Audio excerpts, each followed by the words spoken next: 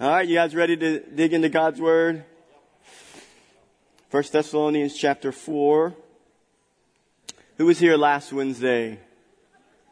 Yeah, so last Wednesday we talked about Paul and his letter, his little section here of love, a love letter to the church that he had God used to him to birth, and he had to leave in a hurry, and he was worried about them, and so he just expressed such a great heart of love and devotion and care for that church. And so we talked last week about how he's a great model for us, that we should have genuine love for each other as brothers and sisters in Christ, and how we should pray for one another. He even prayed there towards the end of chapter 3. There's this prayer that he prays, and it's just such a beautiful picture of the type of love that we have for each other, or should have for each other in the body of Christ. And so, such a great section. It was kind of, it seemed like Paul, in the beginning of his letters and in the end of his letters, he has that type of language that's built in there. So it kind of seemed out of place in comparison to some of his other writings. It's kind of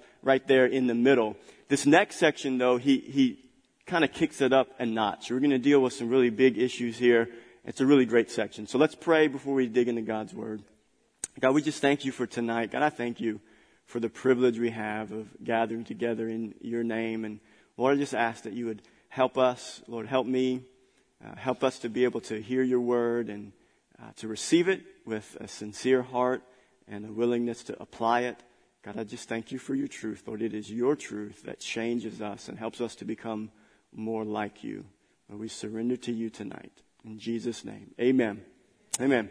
So you guys already know what I'm about to say, but we're just going to talk about it for a couple moments here. But it is extremely difficult in our culture as believers to be encouraged towards Christ-likeness. There's not very much going on besides the church and relationships you have with brothers and sisters in Christ that will encourage you to be like Jesus. You guys with me? I mean, all around our culture, anywhere you look, whether it's in the media, TV, on your job, your workplace, in schools, college campuses, it is difficult to keep a Christ-like mind when you're living in the world today, because we can become so inundated with anti-Christ thoughts, anti-biblical thoughts, things in our world and our culture that push us away from God, push us away from Christ. I think on the 16th, when we were doing the parable about the persistent widow and the unrighteous judge, one of my first points was that this evil culture it's seeking to squeeze out our faith and get us to have no faith and no belief in God and no trust in God. Wants to squeeze out our faith and get us to a place of prayerlessness, to where we don't go before God because we're just numb by our culture. We've been made numb.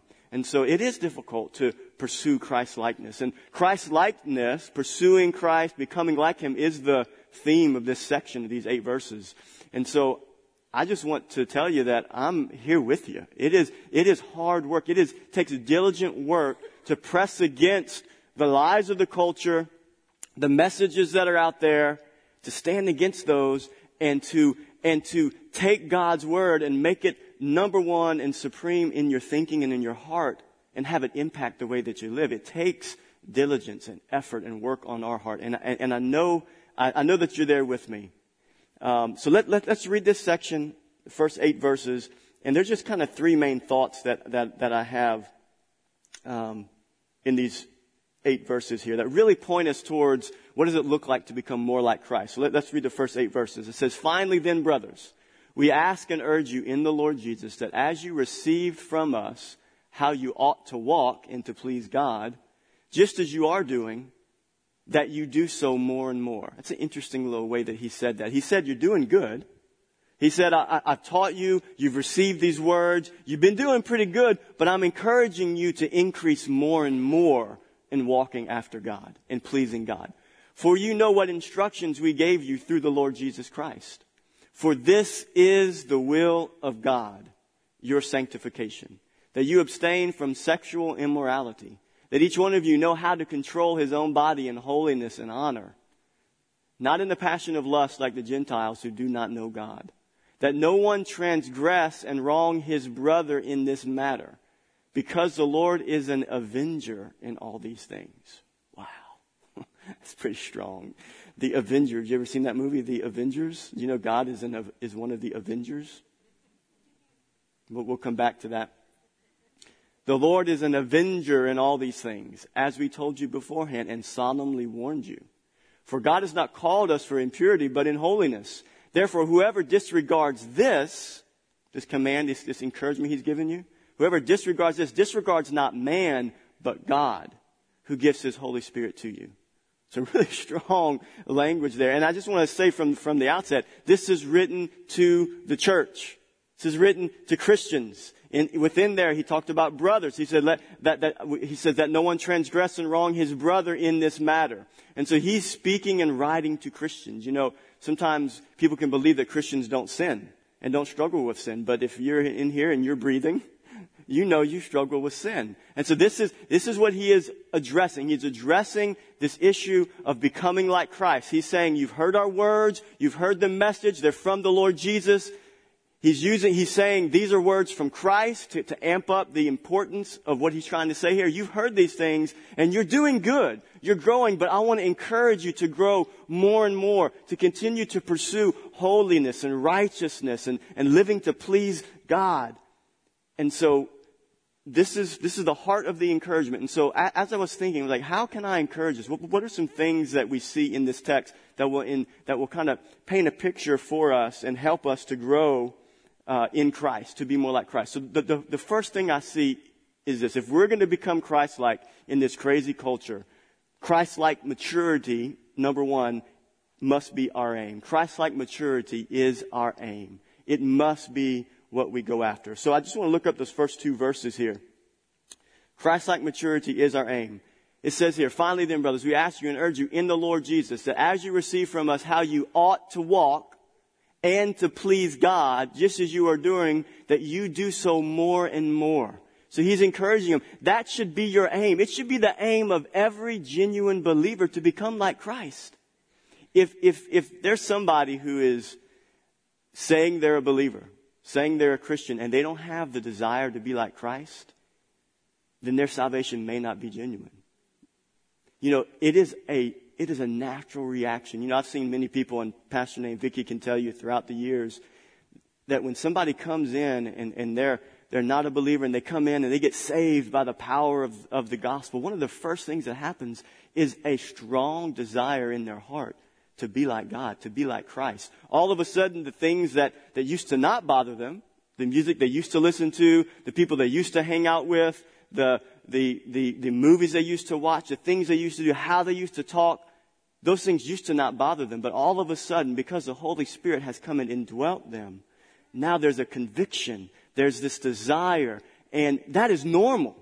And that's good. You're supposed to feel that way. So if you're struggling in your life and you're thinking, man, I just have been feeling bad about how I've been living. You know, there's some people that will come and tell you, well, you don't need to worry about that. That's the enemy trying to make you feel guilty about what you're doing. You know, if you're living in sin and you're feeling convicted, that's the Holy Spirit. That is good. You know, there's this false grace type of messages out there that's saying, you just don't even acknowledge sin. Don't even worry about it. It's really no big deal. You're already forgiven, past, present, and future. Don't even acknowledge it. That's not true. That's a false gospel. When you become a Christian, one of the evidences of your salvation is that you are convicted of sin. It's a good thing. You wrestle and you struggle against sin because you are a believer, because you follow after him. And this is what he's saying here. He's saying, just as you've received from us how you ought to walk and to please God, he's saying, I want you to do it more and more. This is the progressive pattern of your life. I wrote this thought here. The Christian life, at its core, is the pursuit of knowing Christ and becoming like him for the purpose of bringing glory to his name. So here to summarize, what's the core of the Christian life? It's to become like Christ. It's to know him, to be like him, to think like him, to be conformed into the image of the Son. That's the core of the Christian life. You know, there's these ideas that are out there. Maybe some of you have heard the idea of once saved, always saved. You know, it's kind of this idea that once you become a Christian, you get saved and you kind of like fire insurance. You get saved and then you can just live however you want to live. It's kind of that false grace message. Just has another little angle to it. That's not true. A genuine believer will pursue righteousness. A genuine believer is going to want to please the Lord. It is their aim. Christ-like maturity is the aim of a genuine follower of Christ. They don't like to live in sin. Like when me and my wife argue, it's like I can't dwell in that. I can't dwell in that disunity. It bothers me. There's no peace. It's like that with our walk with Christ. When there's this brokenness of fellowship because of sin that you're living in, as a believer, it should bother you, and it does bother you. And that's totally opposite of this idea that, hey, once I'm saved, I don't have to make Jesus my Lord. I can just kind of live how I want to live. That is not true. A genuine believer desires to pursue Christ. Paul talked about this in 2 Corinthians 5:9. He says, so whether we are at home or away, we make it our aim to please Him. We make it our aim to please Him. Ephesians 4. This is a very famous section of Scripture here. Now, right before this in Ephesians 4, the Apostle Paul talks about how he's given gifts to the church. He's saying he's giving gifts, apostles, prophets, pastors, evangelists, teachers for the perfecting of the saints. And so God uses the fivefold ministry gifts. He uses the pastors and the teachers, and He uses the body of Christ to teach God's Word so that Christians can become mature. And it picks up here. Until we all attain, verses 13 through 15, till we all attain to the unity of the faith and of the knowledge of the Son of God, to mature manhood. To mature manhood. That's the goal. That's our aim. To the measure of the stature of the fullness of Christ. So that we may no longer be children, tossed to and fro by the waves and carried about by every wind of doctrine, by human cunning, by craftiness in deceitful schemes. Rather, speaking the truth in love, we are to, say with me, grow up. Sometimes you want to tell somebody, just grow up, right? You want to tell your kids, oh, just grow up. But you know what? They're like children, tossed to and fro. They're kind of crazy and chaotic, right? And you want them to grow up. We can be like that as adult Christians, kind of a little crazy, tossed to and fro by our lust, by our passions, sometimes by false teaching that we might hear, tossed to and fro. Well, the goal is that we are to grow up in every way into Christ, into Him who is the head, into Christ. Christ-like maturity is our aim. That's the goal of Christianity. And Paul is reminding them. Now, just some context here. This is a new church. And you remember back in the book of Acts, like we mentioned this last week, this church was birthed in chaos. Back in, I think it's Acts 17. Paul and Silas preached the gospel. The church was birthed. And then they go to Jason's house. And then these Jews who are upset because of what the gospel is doing and having impact, they come and they tell Jason and his household, basically, these guys need to get out of Dodge. They need to get out of here. They are causing trouble and difficulty. And so persecution starts to come into this church. And so we said last week that Paul had to get out of the town in the middle of the night. It says that the brothers sent them out, and he ended up going to Athens. And so this is a very young church. They're young in the faith, and that's why Paul was writing to them. And as we read last week, he is longing to see, how are you doing? How are you growing? What is your aim? Just as I told you beforehand, I preached the gospel to you. I told you what it meant to be a Christian, what it meant to follow Christ, and you're doing good. Because Timothy had come. That's what we learned last week. He came and brought word back to Paul that they were doing good, they were maturing, and he was reminding them, listen, you need to continue to grow more and more, aiming to please God. So that's the first thing that I saw for all of us, for the rest of your life. For the rest of your life, until you go to be with Christ, whenever the Lord calls you home, this should be your aim. Just because you get older doesn't mean that you don't act like Christ. I don't want to call out any of the older people here tonight, But man, you're not exempt from it. I was talking with my grandpa this afternoon. He was pretty ornery and rude to me. I'm like, you should know better. You're 83 years old. But you need Jesus at 83. You need Jesus at 33, right? It's your lifelong goal. Your lifelong aim is to become like Christ. Christ-like maturity is our aim. So that's my first thought. Second thought, it kind of stems from this. If Christ-like maturity is our aim, then we must make the will of God our priority. That's my second thought. If Christ-like maturity is our aim, God's will must be our priority. So let's go back to the text. 1 Thessalonians 4:3, it says this, "For this is the will of God, your sanctification." This is the will of God. So Christ-like maturity is our aim. And so if it is our aim, we must know God's will. So what is God's will? Well, it says right here, "For this is the will of God, your sanctification." We'll come back to that word there. But what is the Lord's will? Let's just throw out, there's lots of things we can say is God's will. Just throw out some things to me. What do you think the Lord's will is? I'm not talking about specifically in your life, like take that job, marry that person, buy that car. Just general principles from God's word. What do you think the Lord's will is for us as Christians? Salvation. Prayer. Anybody else? We love one another. Study God's word. Bring glory. Fellowship with the Lord. Surrender to Him. Anybody else? Peace. Be thankful. Preach the gospel. Absolutely. Preach the gospel. Man, you guys almost got on my list. I mean, we could make this whole list of things that we know are God's will from God's word. Some people struggle. I don't know God's will. I don't know God's will. I think if we spend time obeying what we know is revealed in God's word as His will, we'll end up following the unrevealed will of God pretty easily. Right? If you just check those things off the box, this what you just said. Get saved.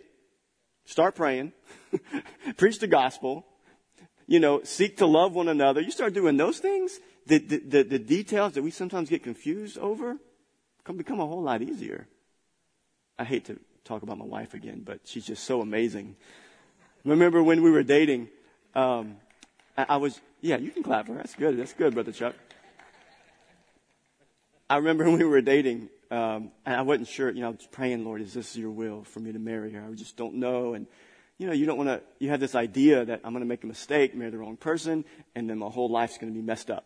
And you want to marry the right person. And it is very important. You want to take it seriously. But I was overthinking it. And if you know my wife, you know I was overthinking it. And so my mom one day sat me down and she said, "Ben, let me ask you some questions. First of all, are you attracted to her?" "Yeah, I think she's beautiful." "Does she love the Lord?" "Yeah, she loves the Lord more than me, I think." "Does she want to serve the Lord? You feel called into ministry. Do you think she has a ministry call?" And I said, "Yeah, she goes on mission trips all over the world. She loves ministry." And she said, "Well, what are you waiting on? Like, what's the big deal here?" And so it's just kind of like we overcomplicate it, So this is my list of what the Lord's will is. Salvation. I think Chuck took my list. Be Spirit filled. We know we're called to be filled with God's Spirit. Prayer. We're called to prayer. We're called to thankfulness, to submission. None of you said this one, but this is the Lord's will. We don't like it, but suffering. Oh, Lord, help us. Man, sometimes God can call us to suffer. We don't, the prosperity gospel will tell you something different, that, hey, any suffering in your life is of the devil. God uses suffering. God will allow suffering in your life to refine you. Sometimes we can get to a place in a Christian life where we can become stubborn in some areas, and God says, "Okay, I'll let you learn a lesson in a way that you maybe not want to learn it." So sometimes, you look at the early church. You think the early church suffered for the gospel? Every one of the apostles, except John, were martyred for their faith. Unity in the body of Christ. That is the Lord's will. And we could go on and on with what we know is God's will. But the Apostle Paul does something here. He narrows the focus. He says, this is the will of God, your sanctification. And so the word sanctification simply means that we are to be set apart unto God. That word sanctify means to set apart. And so sanctification is the daily process that we go through as believers, being set apart unto the Lord in holiness, in righteousness, pursuing godliness. As Christ-likeness is our aim, it is the daily setting apart of ourselves unto God. And we grow in Christ-likeness. We grow in holiness. This is sanctification. This is the will of God. So if you don't know anything about God's will and you're confused, if you leave tonight knowing this is the will of God for your life, that you would be set apart unto Him to be like Christ, and you have left learning some incredible truth. God's desires that you would look like Christ, that you would grow and become like Him. But the Apostle Paul didn't stop there. He gives this general picture. Christ-likeness is our aim. Christ-likeness is our goal. But then he narrows it even more, and he says this. He gets a little pointed. Do you like it when preachers get pointed? Start stepping on some toes? The Apostle Paul's like any good preacher. He's going to step on our toes here. For this is the will of God, your sanctification, verse 4 and 5, specifically that you abstain from sexual immorality. This is in the church here. You think, wait a minute, that's for the world. The church is not sinning sexually. That would be great to believe, right? That the church doesn't sin sexually. You know, Christians can sin sexually. And they do it all the time. And you know, in this culture the Apostle Paul is preaching to was just as almost pervasive with sexual sin as it is our culture. And this is why he is saying this to them. That look, you need to abstain from sexual immorality. This is one of the greatest areas of sanctification he's pointing out here. That each one of you know how to control his own body in holiness and honor. Not in the passion of lust like the Gentiles. That word Gentiles is using to describe those who don't know God. Not like the Gentiles who do not know God. And so sexual immorality should not even be named among us. He goes on to even emphasize further in some of his writings in the book of Ephesians chapter 5, 3 through 10. It says, but sexual immorality, again, speaking to the church, not to the world, sexual immorality and all impurity or covetousness must not even be named among you as is proper among saints. Let there be no filthiness, no foolish talk, no crude joking, which are out of place for a believer. But instead, let there be thanksgiving. For you may be sure of this, that everyone who is sexually immoral or impure or who is covetous, that is an idolater, has no inheritance in the kingdom of Christ and of God. Let no one deceive you with empty words, for because of these things the wrath of God comes upon the sons of disobedience. Therefore, do not become partakers with the world in sexual sin. For at one time you were darkness. At one time you were darkness. But now you are light in the Lord. This is why he's saying it's not normal for a believer to walk in sexual sin. Why? Because you used to be like that. That used to be what you would do. You had no sensitivity in your heart towards sexual sin. What is sexual sin? Right? But now you're a believer, you're sensitive towards it. Your heart has been changed. You once were darkness, but now you are light in the Lord. So because of that, walk as children of the light. For the fruit of the light is found in all that is good and right and true. And try to discern what is pleasing to the Lord. Our culture worships at the altar of sexual freedom. Our culture worships at the altar of freedom, complete freedom in this area of sexuality. Worships at that altar. And as believers, it is increasingly difficult, specifically in this area of sexual purity, for us, men and women, to stand strong, to resist temptation. You can't flip through television. You can't look at magazines, the internet, Facebook, Instagram, everywhere. You can't go to the mall as a man without being inundated with women that dress completely like they should not dress in public. You know, I was listening to this video of this pastor, and he was talking about how our American culture, I guess you could broaden it to the world, we are a pornographic culture. And he says, now, when you think of that word pornography, you think of extreme. He said, but when you think of it like this, a scale of 1 to 10, 1 being purity, 10 being really explicit, very bad. He said, our culture right now is at a 5. And that's normal.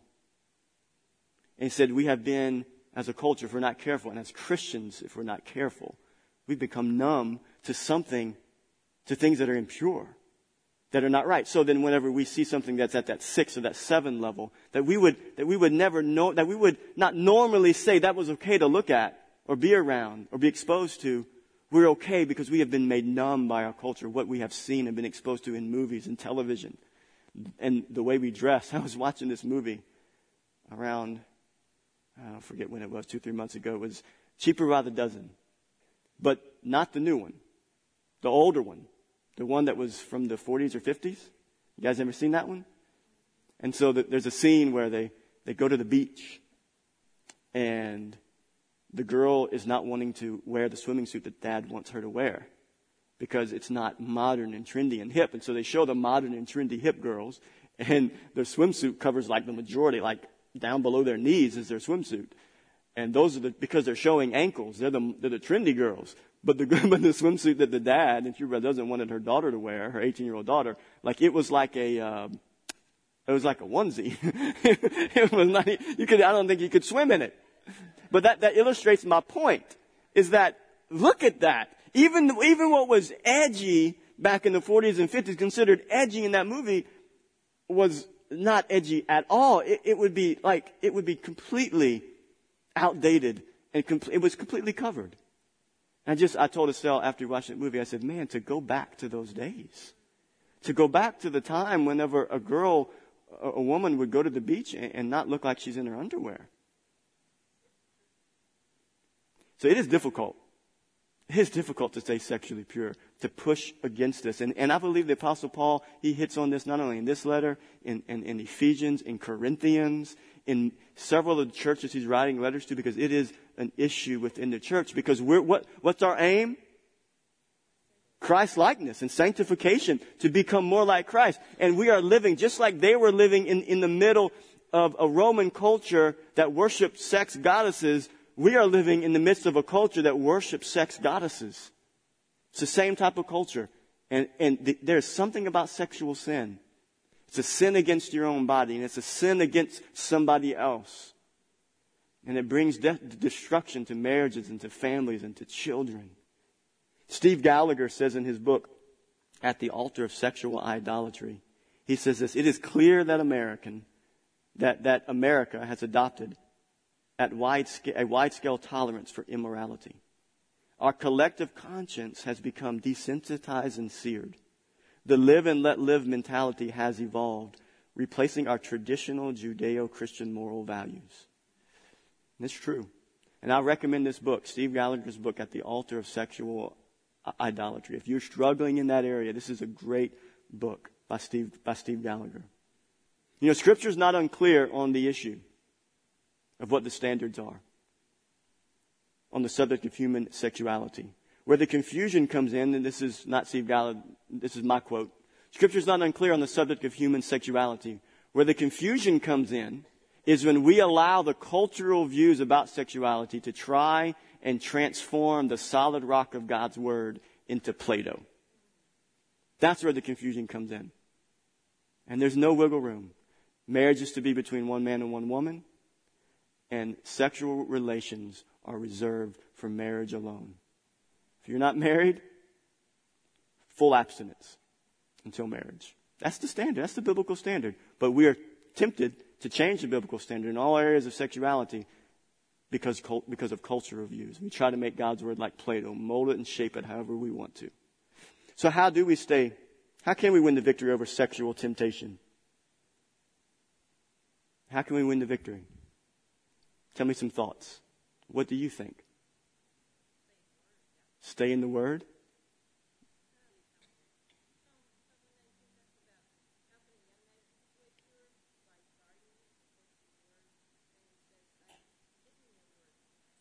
Absolutely. Yes.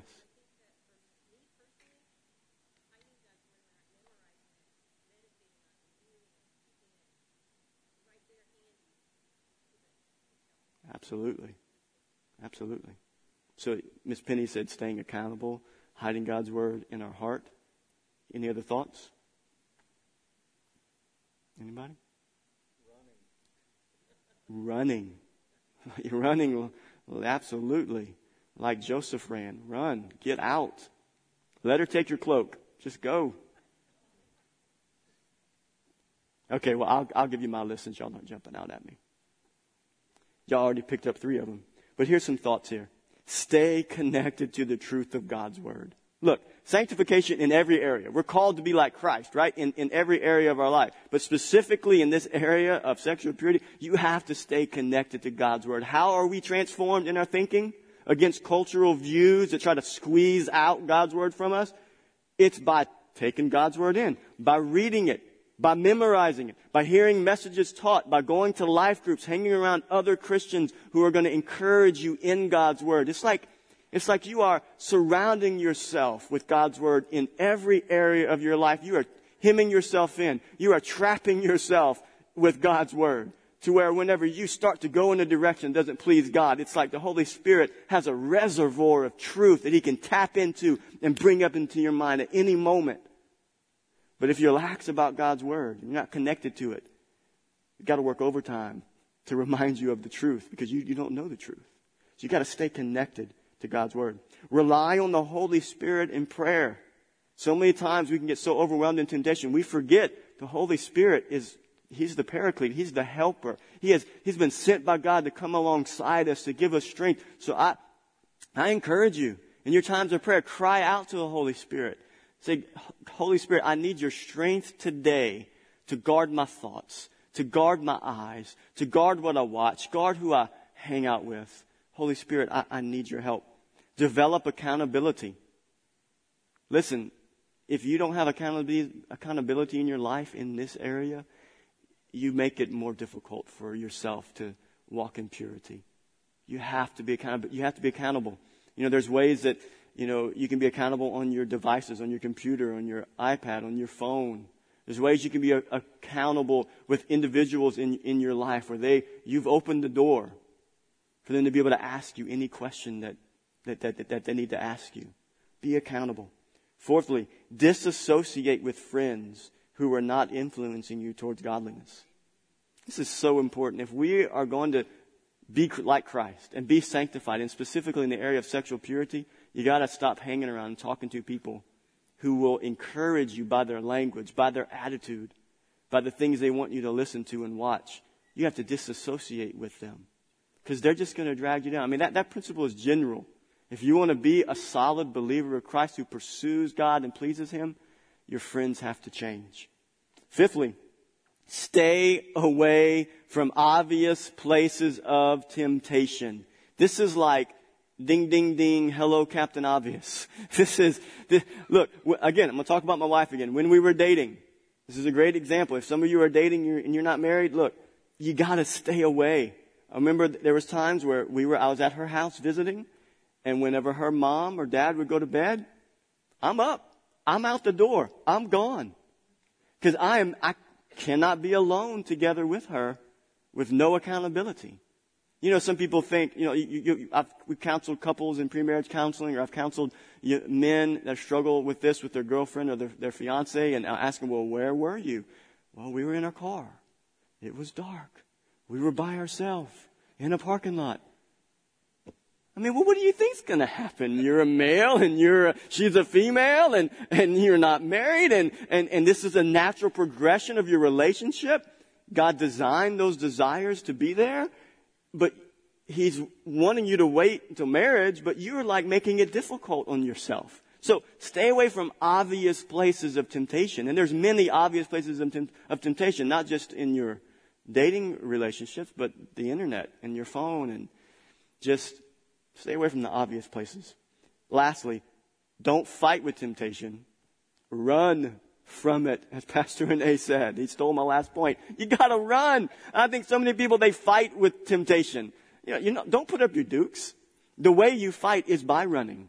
That's how you fight. You put up a fight by running for your life. You're running for and actually you are running for your life. You're running for your life so that you can maintain this testimony of godliness and purity. So you can have impact for the kingdom of God. Run from temptation. Amen? Okay. First two thoughts. Christ-likeness is our aim. And if Christ-likeness is our aim, then God's will is our pursuit, is our priority. And God wants us to be pure in all areas of our life. And so I just want to encourage you, lastly, on the second point, if you're struggling in the area of sexual sin, get help. Talk to somebody. We have plenty of, if you're a man here and you're struggling, we have lots of godly men in here that have been through this and have won victory that would be willing to help you and talk to you. So if you're struggling, get help. If you're a woman that's struggling, find a godly woman in your life that can help you. Amen. So lastly, let's go back to 1 Thessalonians 4, 6 through 8 to come to our third emphasis here. That no one transgresses. And this is the same thought here. He's talking about sexual immorality and sin. That no one transgresses and wrong his brother in this matter. So again, he's giving the context as in the body, like that would happen, that somebody would sin sexually against his brother or sister in Christ. And this is, when I read this, I said, wow. Because, this is why you should not do this. Because the Lord is an avenger in all these things. I put the Bible down. I highlighted it in pink right here. I was like, wow. When has that been preached in the body of Christ, right? The Lord is an avenger? What does that mean, that the Lord is an avenger? It means that one day the scales are going to be weighed. It means that one day justice will come. And so we should not deceive ourselves in believing that we can just get away with sin and that there's no consequences. Sin will cost you in your life. You know, I've talked to many people who believe that they can hide their sin. Be sure your sin will find you out. I mean, that's something that we should all live with an understanding. That we think we can hide it. We think we're fooling ourselves. We think we're deceiving ourselves.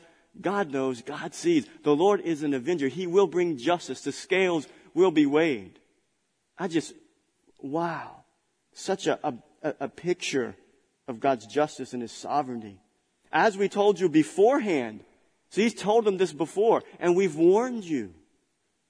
Solemnly warned you. For God has not called us for impurity, but in holiness. Therefore, whoever disregards this. You see, you can disregard this if you want, but you're not disregarding me.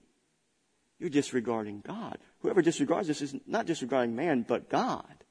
These are God's standards. You know, you get all these preachers that go on TV and the radio, and people will ask them questions. Well, what do you think about this area of sin? What do you think about this area? And they always give their opinion. And that's where they all go wrong. Because they're giving their opinion. And they're not stating what God's Word says. God's Word says, this area of sin is wrong. This lifestyle is wrong.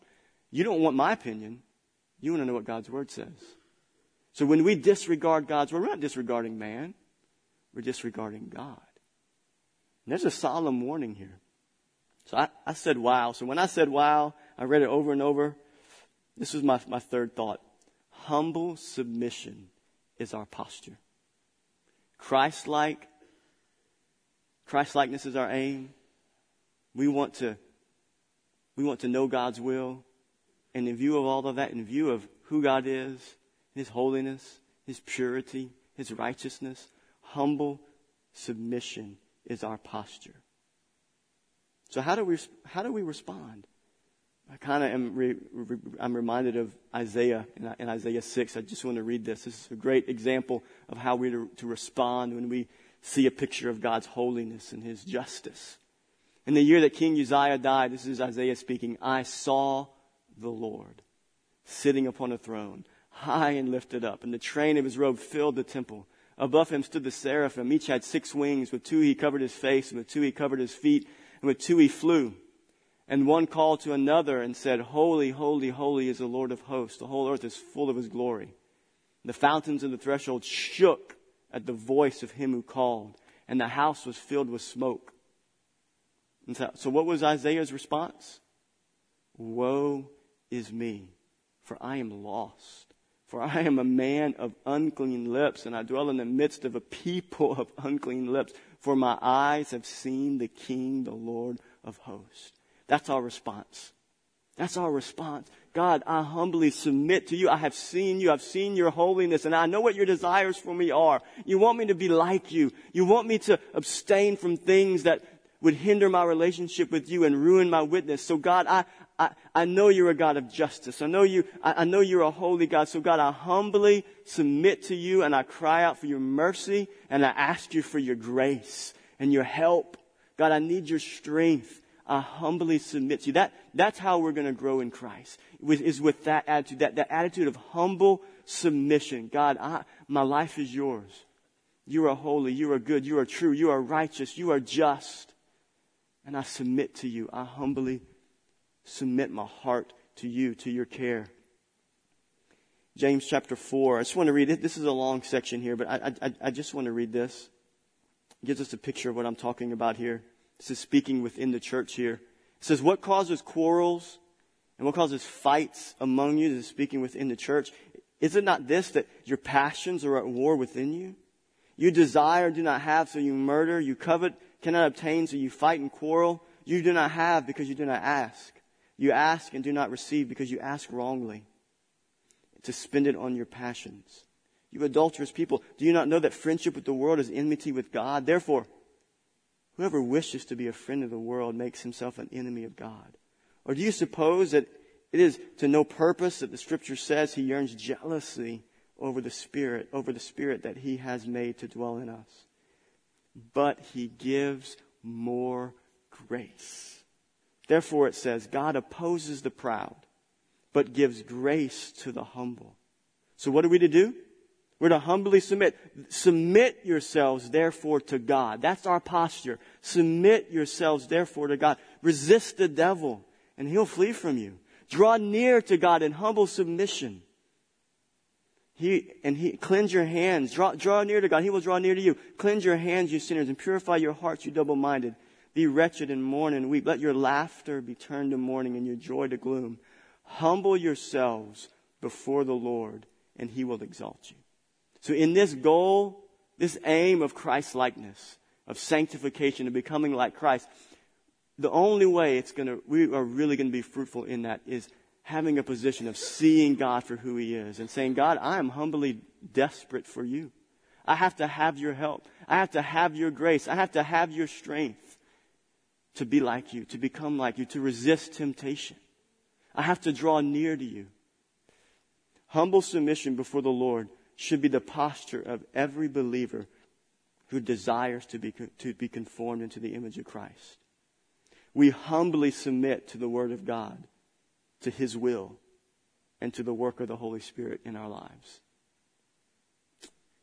And that's the encouragement of the Apostle Paul. And that's our encouragement. That's my encouragement to you here tonight, that this is our aim. And because you're a believer, I know it's your aim. The enemy doesn't want you to be like Christ. He wants to get you to follow after your fleshly passions that are waging war against your spirit man. But if you will resist the devil, if you will submit yourself to him, those of you who feel bound by certain areas of sin in your life, I'm telling you, if you will submit to God and you will resist the devil, you can walk in freedom. And God can use you to be a witness and a testimony of the saving power of God and the delivering power of God to set you free from the things that you have been bound in. Amen? So that's the word of God for us all tonight. Amen? God, we just come before you tonight. God, God, our heart is to humbly submit to you. God, our aim is Christ-likeness. We want to be like you. God, our desire, God, is to be like you in the way that we think, the way that we talk, the way that we live. God, that is our aim. Lord, our desire is to follow according to your will. Lord, we want to live according to your will. And God, specifically in this area of sexual purity, Lord, I pray that you would help us. I pray that you would help us, God, to walk pure in the midst of a perverse generation, in the midst of a generation that is following after the gods, false gods of this culture. Help us to stay pure. And God, help us to not lose sight of your holiness and of your purity. Let us humbly submit to you, God, and to cling to your grace and your mercy, God, so that we can increasingly become more like you. God, I pray for those here tonight that are struggling in any area of sin. God, I pray that you'd help them. Help them to become accountable. Help them to reach out for help. God, encourage them, Lord, tonight that there is freedom at the cross. We thank you for all these truths. God, we submit ourselves to you. In Jesus' name we pray. Amen. Amen. All right, you guys are dismissed. Love you.